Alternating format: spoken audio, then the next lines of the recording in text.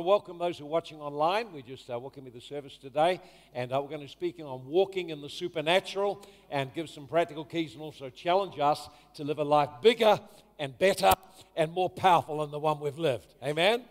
Amen.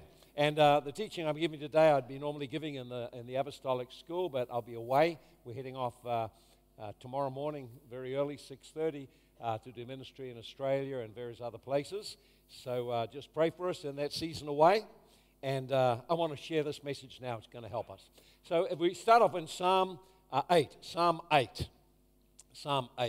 And I want to read in verse 4 through to around about verse 6. What is man that you're mindful of him, and the Son of Man that you visit him? In other words, the psalmist is saying, I'm amazed God is so interested in us. For you have made him a little lower than the angels. You have crowned him with glory and honor. You have made him to have dominion over the works of his hands. You put all things under his feet. So the psalmist is explaining that when God made us, his original intention was we would be his representatives in the earth. God didn't make us just to fill in our life and be busy doing trivia. God made us purposefully and designed or intended that you and I would represent him. That means that in the affairs of the earth, we're called to represent the living God. We're called to express the heart of God in the earth.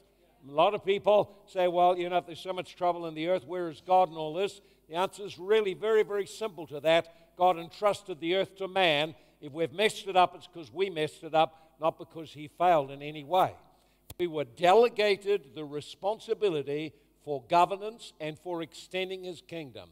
We were given the responsibility to bring the realm of kingdom of God, the kingdom of heaven, into the earth. That's God's original design. He has never changed. When man failed, sin into the world, demonic oppression into the world, sickness, wars, striving. Today there are problems that can't be answered except by the power of God. People need miracles. People with a broken heart need healing. People with physical bodies need healing. There are sicknesses need the power of God to heal them. There are people struggling with impossible situations in marriage and family and finances in life. They need God's power to manifest to help them. And this has all been a consequence of the fall. So let's just talk a little bit about the supernatural. And I want to bring some challenges and yet end up with something quite practical. First of all, when we ask what is the supernatural, what are we referring to? There is a natural realm.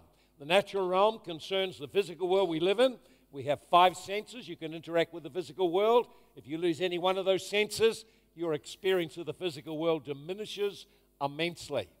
So the physical world is a world we live in, a world unique to man, a world God designed us to live in and interact with.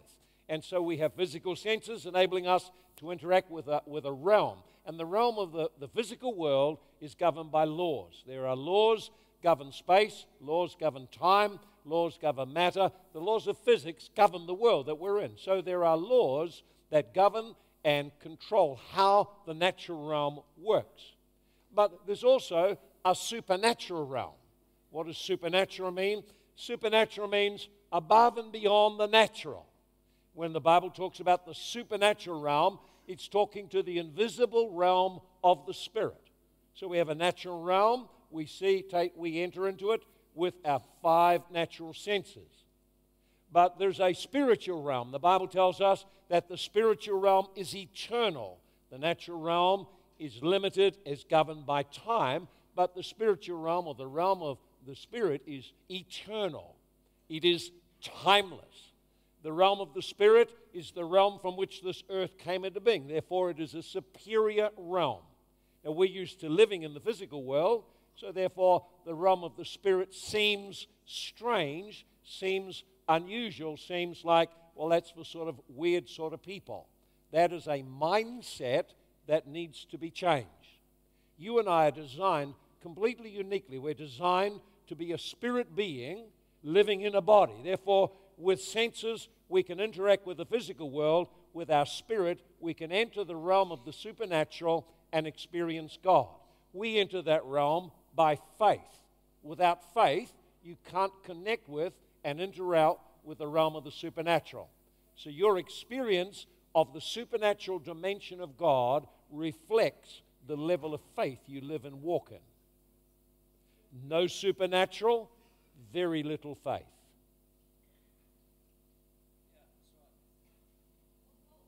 Come on, think about it. See, otherwise, you get into this thing, well, God doesn't want to do these things.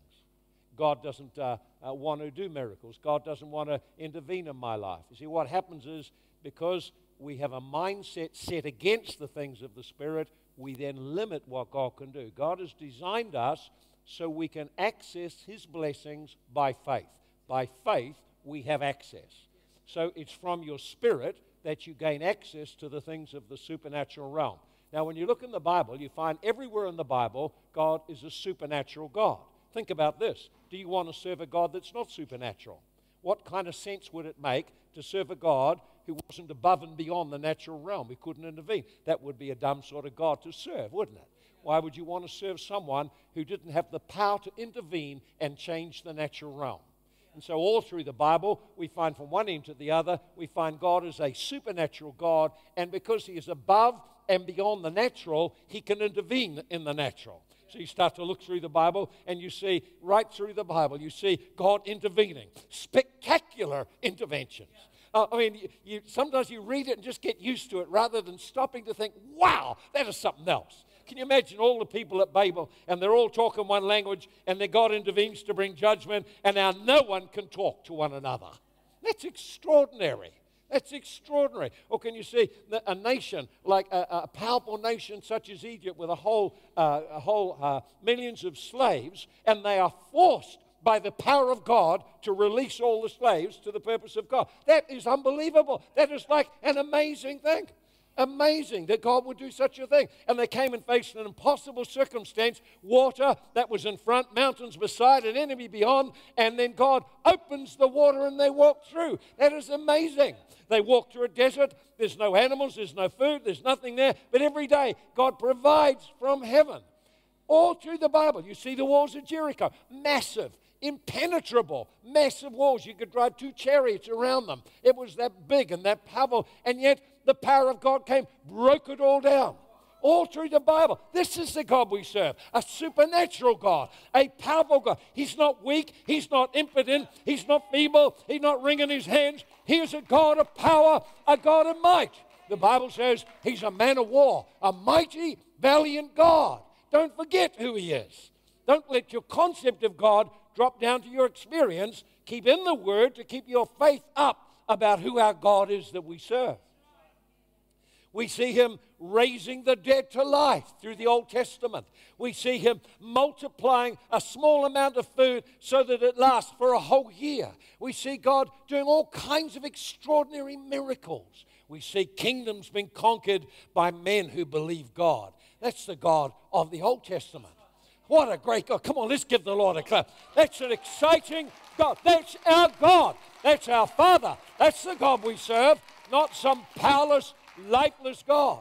Okay? And then we have a look. And the Bible tells us concerning Jesus Christ, Hebrews 1, it tells us in verse 3, He is the express image of the living God. He is the express revelation of God as a loving Father. Now, if God is a supernatural God, what would you expect in the ministry of Jesus? See, if God is supernatural and God brought Jesus into this world to represent Him fully, you would expect what? You would expect miracles. Yes. You would expect miracles. In fact, if Jesus is the express image of God and there's no miracles, I'd start to doubt about the God we're serving. And so when you look at Jesus' life and ministry, how did He get conceived? A supernatural intervention of God. How did He get saved? Supernatural intervention of God. He went out as a young child when the persecution came. His father was warned to flee. We find through His ministry, oh, the mighty miracles. Oh, can you imagine being at a wedding and Jesus says, fill all those huge vats with water and they all get changed to wine. That is stunning. You could make some money if you could do that today, couldn't you, eh? And it's not just old crappy wine, it's good wine, eh? The best wine. Eh? And you see these miracles. You know, the bread, 5 loaves and fishes multiplied to feed thousands. We see a cripple healed. We see lepers healed. We see blind people healed. We see lame people healed. We see every kind of miracle. We see people being delivered from evil spirits. All through Jesus' ministry, the supernatural is evident. This is who we serve. This is the God we serve. A God who's extraordinary. Do not limit him to the natural. Do not limit him to what you've experienced in the past. God is above and beyond that. He is bigger than that. He is a supernatural God. And he made us to live and walk in that supernatural realm. Think about this. So we're going to get to this in a moment. If you've come to agree our God is supernatural, and that when God sent his Son to represent him, his Son operated and moved in the supernatural, you have to come to the conclusion that we also are designed to walk in the supernatural. If we are going to represent who God is, if we're going to represent what he is like to the world, don't represent a powerless God. We need a God of power, a God of miracles, a God who does supernatural things. Amen? So the purpose of the supernatural is twofold. Number one, it's to reveal our God. It's to reveal God is a Father who loves people. Secondly, it's to meet the needs of people. People have needs you can't meet unless God touches them. Think of your own life. Think of your testimonies. Think of how God helped you. It was impossible. Then God did it. And now here you are, and your life has been transformed. That's how it is. So Jesus commissioned the church to continue what he began.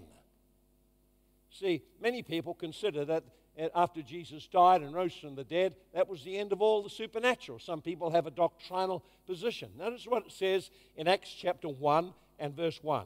Acts chapter 1 and verse 1. I want you to read what it says there in the first verse. These are the works, these are the things. He says, the former account I made, Theophilus, of all that Jesus began to do and to teach. In other words, what he's saying, these are the things that Jesus began to do. Now, if you begin something, you must finish what you began. If you've begun to speak and to do things, you should finish what you've begun. You know, no one's happy with someone who's not a finisher, doesn't finish what they've begun.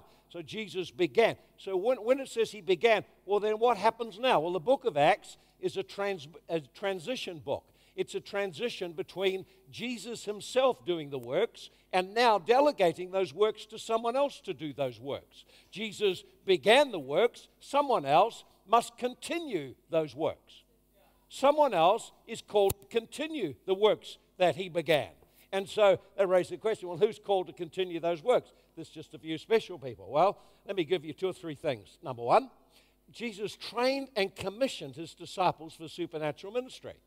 So Matthew 10 verse 1, it says he gave them authority and power to cast out demons and heal sicknesses. So Jesus, from the very beginning of his ministry, planned that what he did would be replicated in other people. Cast out demons, heal the broken heart, heal the sick, bring the gospel to people. Jesus' intention, he trained them that they would do that. Not only that, commission and release them and authorize them to do that. Here's the second thing. All believers are called to continue the works that Jesus began. John 14 verse 12, the works I do, you shall do also. He that believes on me. It didn't say just the apostles. It said whoever believes on Jesus, that means there's faith involved, he will do the similar works. So God's intention is that we would be activated to do similar works to what Jesus did. Here's another thing. Number 3, all believers are mandated to advance the kingdom with supernatural power. Look what it tells us in the mandate given to the church in Mark chapter 16. Mark 16. We read in Mark 16, he says, now he's the man. Now we call this the Great Commission. That's what it says. Verse 15, go into all the world, preach the gospel to every creature. How many understand that wasn't just given to the apostles, it's given to the whole church? How many understand the instruction, the mandate, not the suggestion, the mandate Jesus gave his church? Go. Go everywhere. Wherever you go, what should you do? Share and testify and proclaim the gospel of the kingdom. And then he said, and these signs shall follow them that believe. In my name they'll cast out demons, they'll lay hands on the sick and they'll recover. They'll do many supernatural works.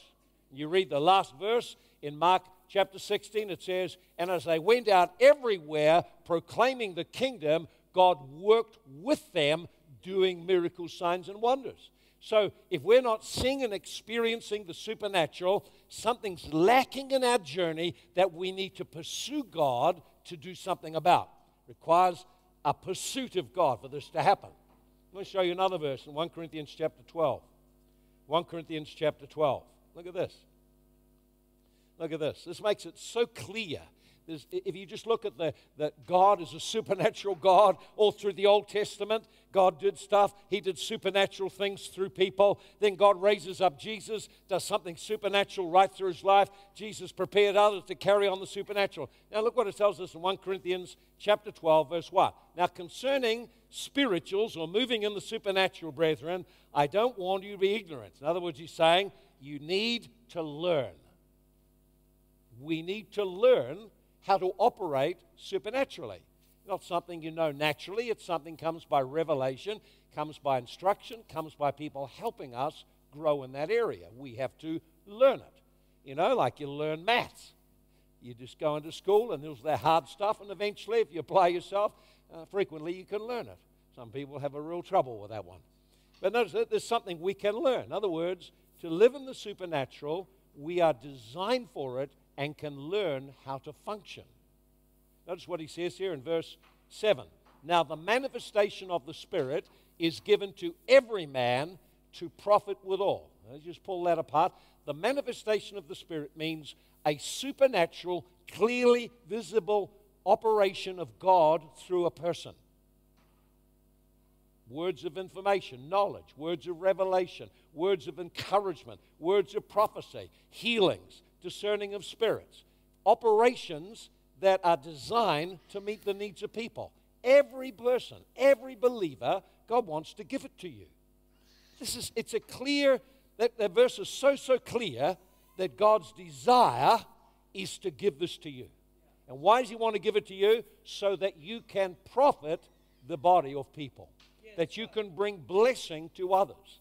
So the gifts of God are not given for you to enhance your reputation. The gifts of God are given to you so you can meet a need. Why? Because God wants to meet a need. And some can only be met by the power of God. They're just too hard. There's so many problems, there is no answer for them. It needs God to intervene. So what does God do? God says, well, I'll raise someone up and give them a gifting to bless and help that person, lift them up out of that situation so that they profit or benefit. So here's the question. How many people are benefiting from you being a channel of God? See, it's a very clear statement there. Not only that, all of us are called to be active in doing something to advance the kingdom of God. Let me show you another verse. Titus, book of Titus. We're going to the book of Titus. We're going to the book of Titus, Timothy, Titus. You find it there. Let's see if I can find it. Here it is, Titus. And I want to show you just from Titus, and we look in chapter 2, verse 14. Chapter 2, Titus. Here it is, chapter 2 and verse 14. Now notice what it says.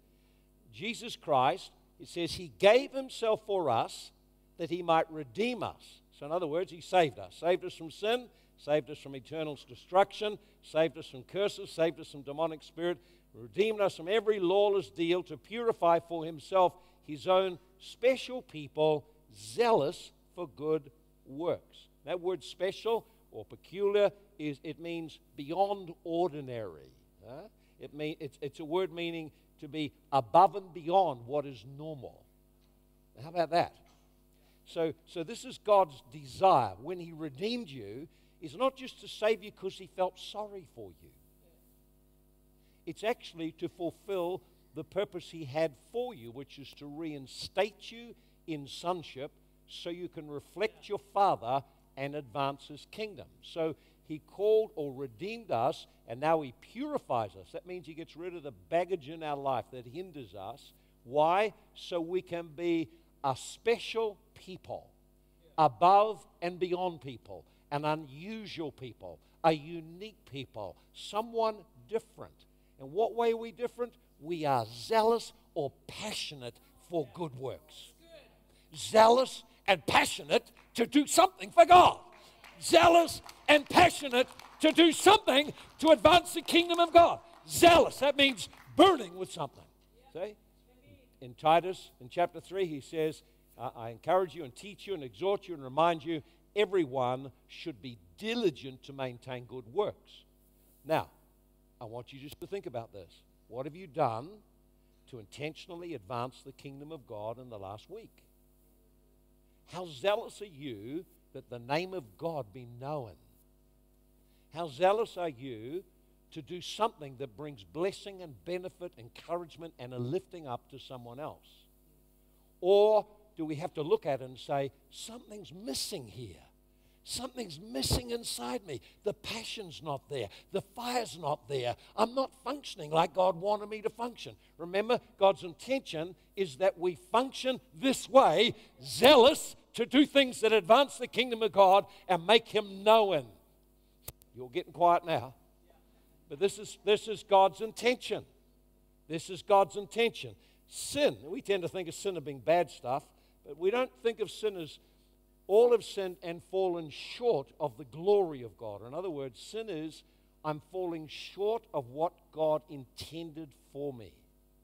This is what He intends for us. Let's pursue it. Okay, so let's ask the question then. How does God work or minister or operate in the supernatural today? How does Jesus operate in the supernatural today? So let's have a look at the first thing. When God wanted to operate supernaturally in the earth, you know what He did? He caused the Son to be born in and have a physical body in the earth. Why is that? Why couldn't He just come as a spirit thing and just sort of like a ghost, just turn up here and there and make Himself known? Well, that takes us back to the very, very first verse we looked at, that God gave man dominion over the earth. So if God is going to work in the earth, He always works through a person.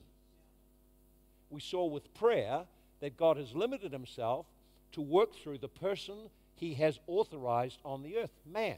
So when we wonder why nothing happens, it's because God has limited Himself to work through people. People of faith, people available, people committed, people willing to give themselves to Him. That's how He's chosen to work. So how does God bring salvation into the earth? He brings it in through a man. Jesus had to be born into a physical body. In Hebrews 10, it tells us, it says, lo, a body you have prepared for me. Lo, I have come to do your will. So Jesus came from heaven, letting go all His power, all His authority, all His rights, born into a physical body. Why? So He could reflect, this is what God is like. This is what God has intended. This is what we're called to be. This kind of person. Oh, you're getting so quiet now. You have prepared a body for me. Lo, I delight to do you well. He said, you're not interested in sacrifices. You're not interested in offerings. This is what you want. You want a person you can work through. Now, you see, a lot of people get hung up in sacrifices, offerings, all that kind of thing. Old Testament was full of it, but that was never the heart of God. This is always what the heart of God has been. I just want someone who will say yes to me, and yes every day, and yes in the little matters. I want a body I can express myself through having a loving relationship with that person. Say amen to that. Oh, we're getting real quiet now.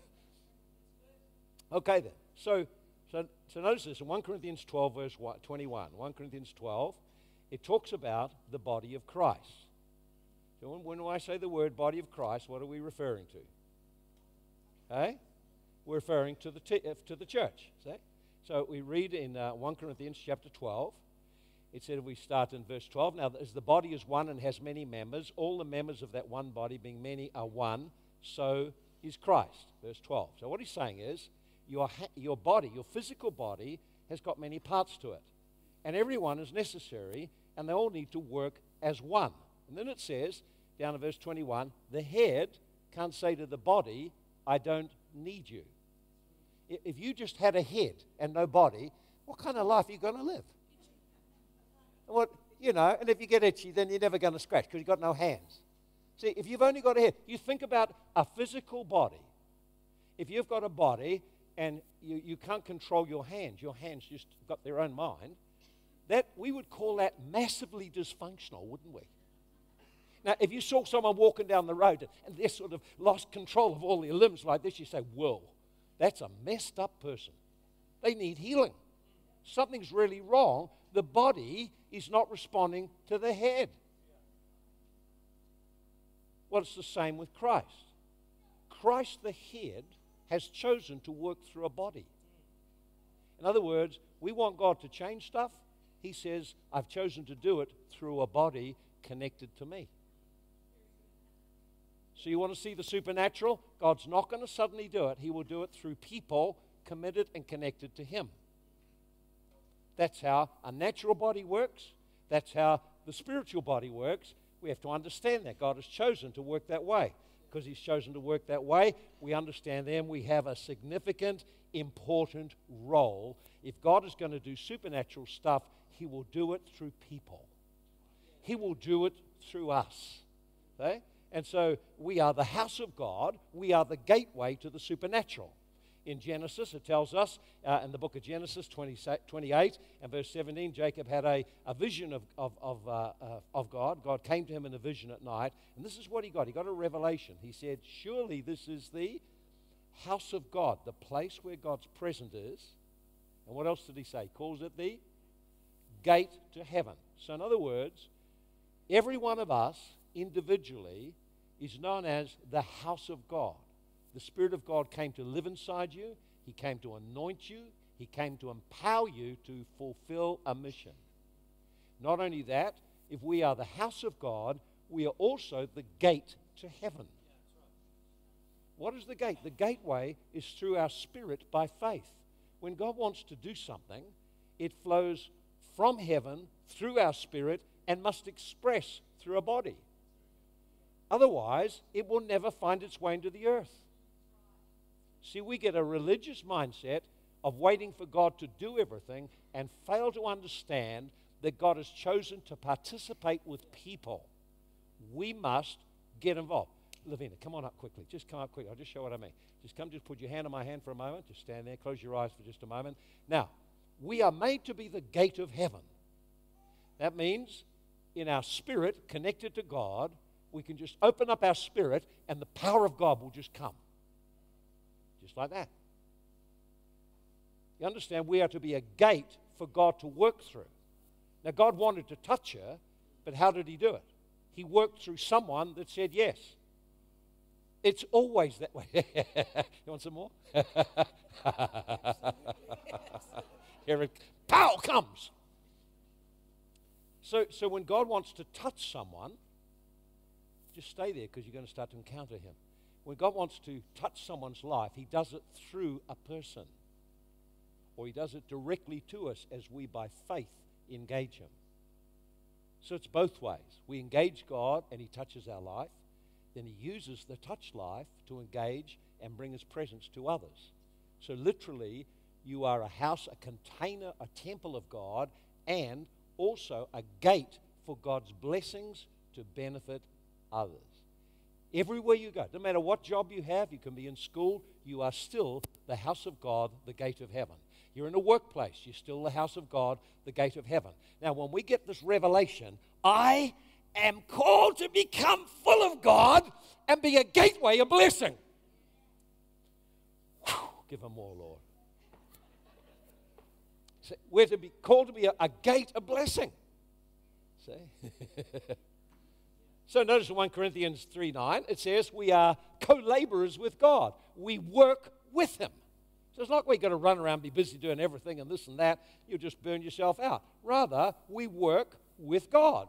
God works through us. We work with Him. That means you need a relationship to find out what actually He wants you to do. It's too many needs for you to meet. If you try to meet them all, you'll burn out. You'll have a breakdown. It's hopeless. And I see many people get caught up in that. But we are called to do the things God shows us to do. So Jesus said, the works I do, He said, the Father does them through me.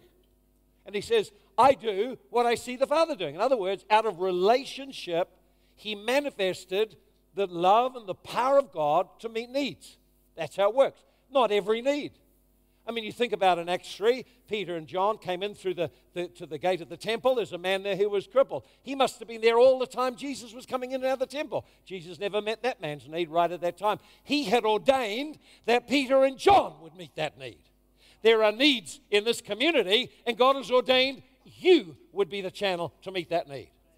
There's some people in this community that only you can meet their need. God has sent you, assigned you there. We think, well, I wish I was in Gold Coast. No, you'd be the same person in Gold Coast. If you're a selfish person here, you'll be a selfish person there. If you're a faithful person here, you'll be a faithful person there. If you're all wound up in your own cares and too busy for God, you'll be too busy for God there. It won't make any difference taking you somewhere else. You are you, you'll be you wherever you are. So if you're kind here, you'll be kind there. Most people say, God, get me out of here, get me a better place. No, he said, I want to change you and make you a different person. So see, the thing is, if we are his body to work with him, then we must cooperate with the head. That means you need to submit to the head. You need to be committed that what the Father shows me, I will do it. So what has he told us to do? He's told us to preach the gospel.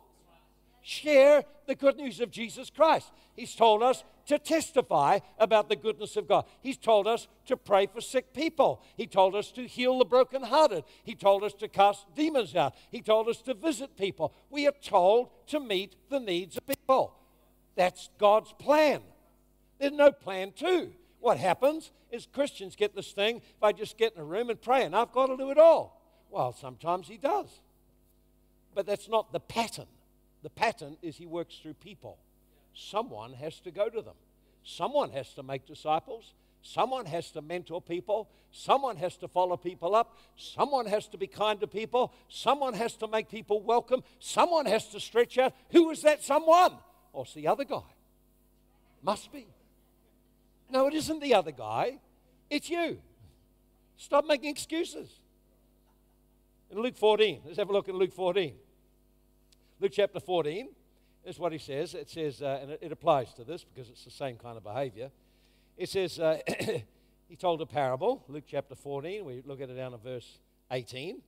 And it said they were invited to come into the feast. He sent the servant out to invite people to participate, like I'm inviting you to participate.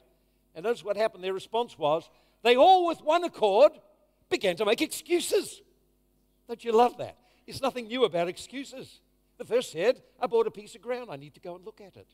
I've got a building project. So he asked to be excused. Another said, well, I got 5 yoke of oxen. I'm going to test them. I ask you to be excused. Another said, well, I'm married. I've got a wife. I've got kids to look after. Please excuse me. You know that old song we sing? I cannot come to the banquet. Don't bother me now. You know, I've married a wife and bought me a cow. You know, it's like, I have fields and commitments. I cannot come. The bottom line is, I can't come. And there's some good reasons. There are really good reasons why you can't. And that's what an excuse is. An excuse is a reason to avoid responsibility. An excuse is an attempt to stop blame-forming on us. An excuse is a way of getting out of facing consequences of not doing what we're supposed to do. How many know kids make excuses? Man, have you heard those excuses? Oh, my goodness. Excuse after excuse after excuse. And we make them. We give a reason why we couldn't do it or didn't want to do it. It's an excuse, but it doesn't cut it with God. Excuses don't cut it with God. I can show you that because he just won't listen to your excuses. Let's have a look. I'll show you how he didn't listen. See? You have a look in, say, for example, you look in Exodus chapter 3. Here's a classic one. Exodus chapter 3. Now, I want to show you something in Exodus chapter 3. Relates very directly to us. And so Moses has an encounter with God. We love encounters with God. I love encounters with God. I had a fresh one this morning. I love it. And so he had an encounter with God. Now, notice what God says in verse 7. The Lord said, I have seen the oppression of my people in Egypt. I have seen people in Hastings and Flaxmere and Havelock and Napier and heard that they are in bondage. I've heard their cry because of the suffering they're going through. I know their sufferings.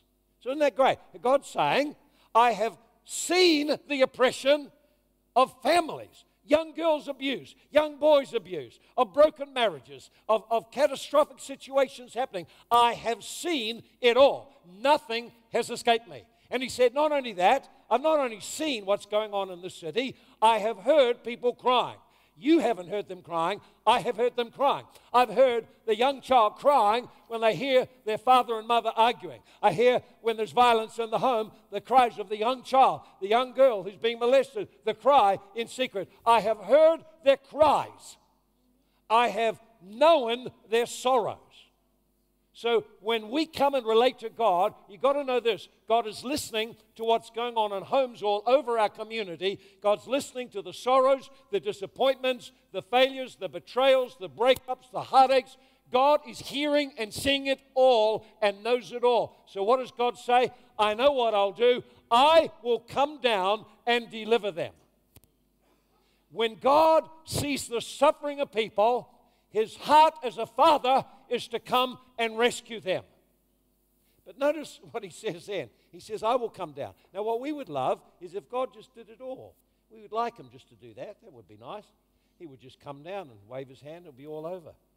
And so what instead, here's what he said. Notice he's in verse 8, I've come down to deliver them out of the hand of the Egyptians. And then verse 10, come now, I'm going to send you that you can bring them out.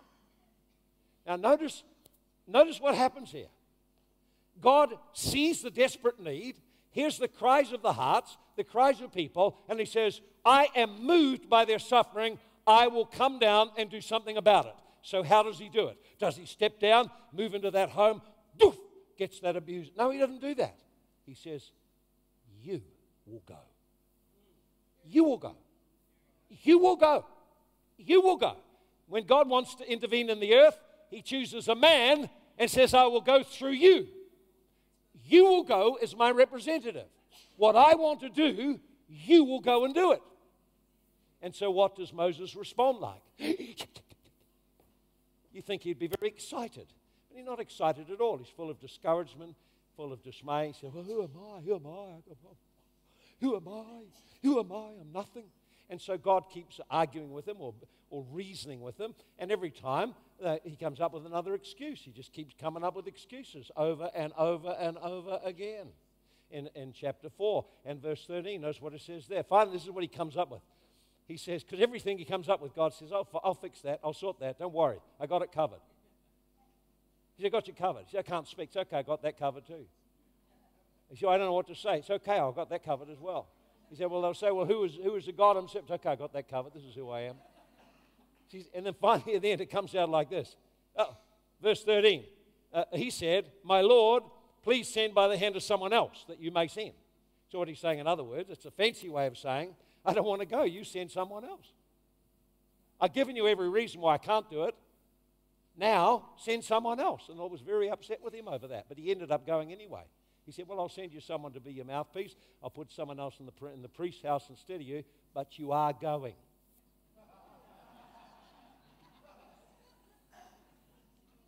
Because before Moses was ever born, this is what God intended for him.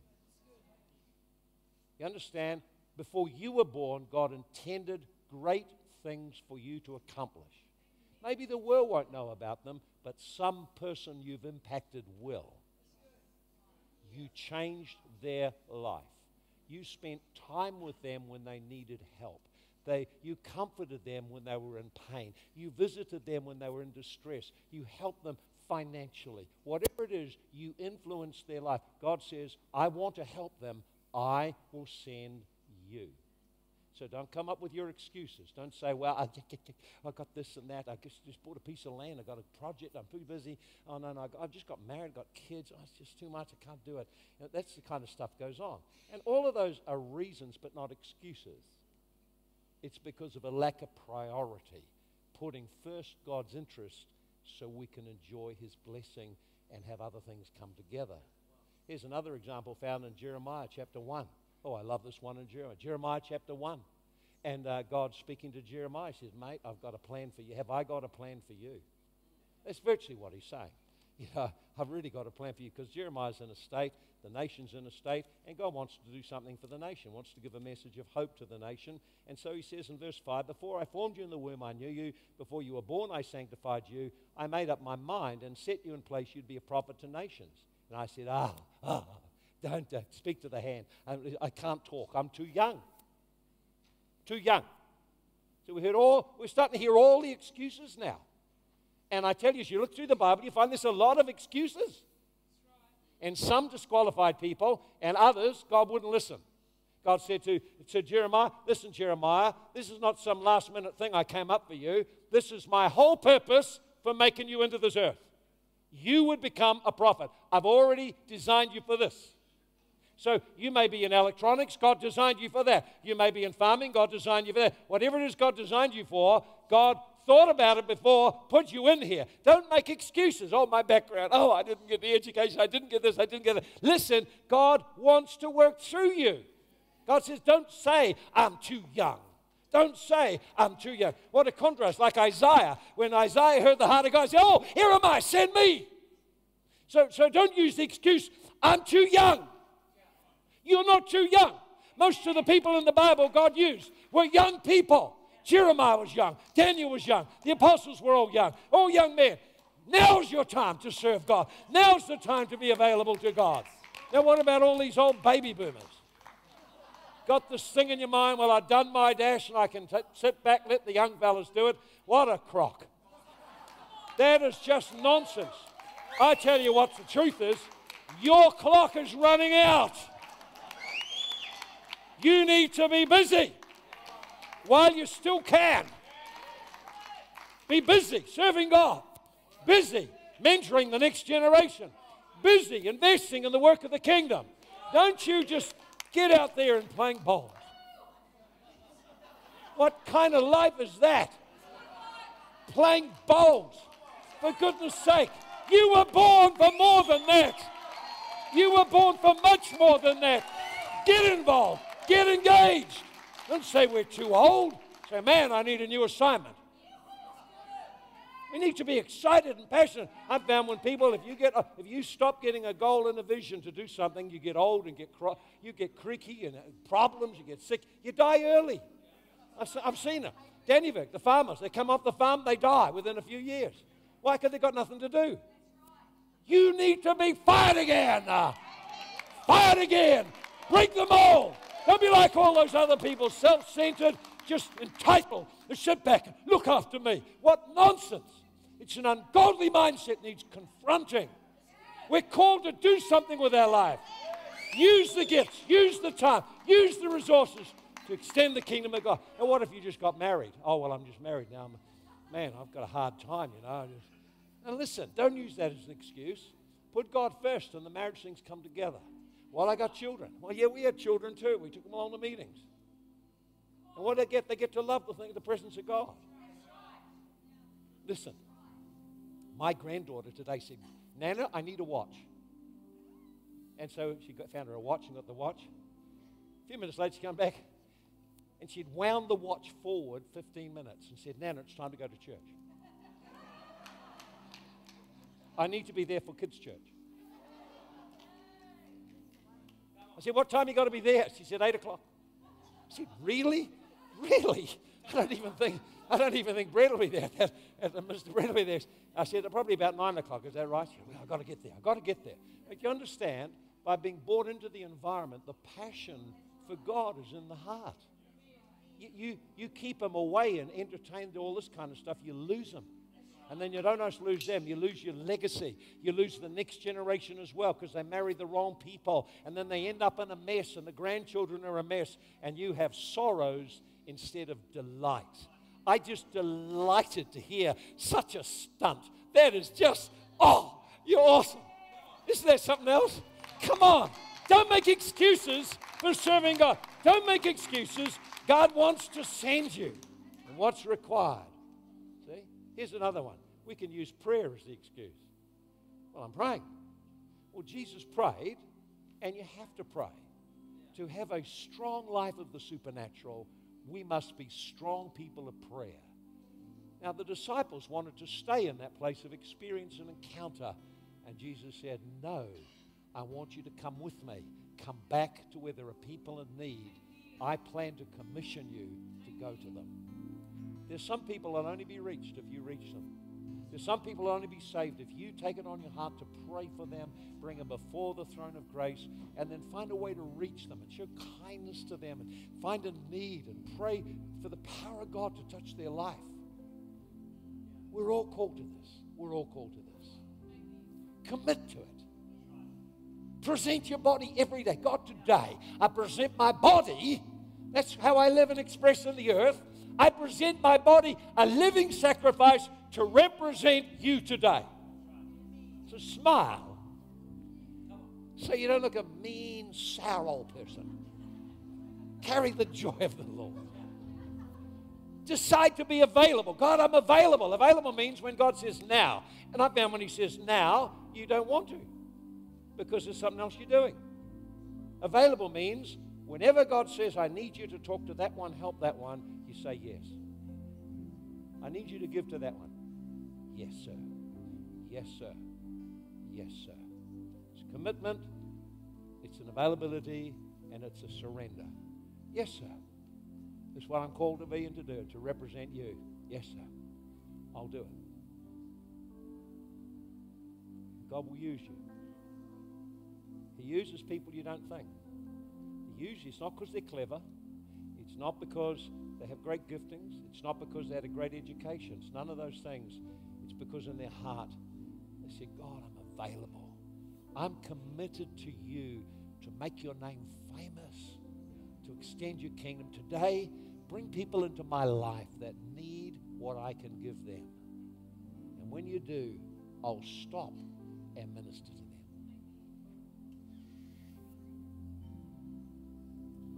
I feel His presence coming right now. When Moses made all those excuses, basically he was discouraged. He was discouraged. He'd had a lot of failure and it seemed like life had passed him by. And at the age of 80, God says, now Moses, I plan to do something about this big problem and I plan to do it through you. So if you're 60 and above, you're still ready to be used. If you're young, you're ready to be used. But I just felt God just speaking to my heart today that there are people who've experienced discouragement, setbacks, and you drew back from being available. You drew back from expressing the life of God and ministering to people. And God's saying today, I want to heal your broken heart and I want to empower you with fresh fire again. If that's you, why don't we all stand up? Make your way to the front right now. I can feel His presence here. I feel His presence coming. He wants to heal the brokenhearted. He wants to heal the broken heart. He wants to take away the discouragement. He wants you to know He believes in you. Moses had the encounter with God. He thought his life was washed up. Everything was over. He was so bitterly disappointed with how it all worked out that even when God spoke to him, he fought against it. But God said, son, I haven't forgotten my call. This is your day. Just say yes, and I'll help you do all the rest. I need you to be available. I need you to commit to be an extension of me. If you'll do it, there's people waiting for you to come. I wonder in your part of the community who's waiting for you to come, waiting for you to stand up inside and begin to build a strong prayer life, build intimacy, begin to spend time growing in God. And then as you go out day by day saying, God, here I am willing.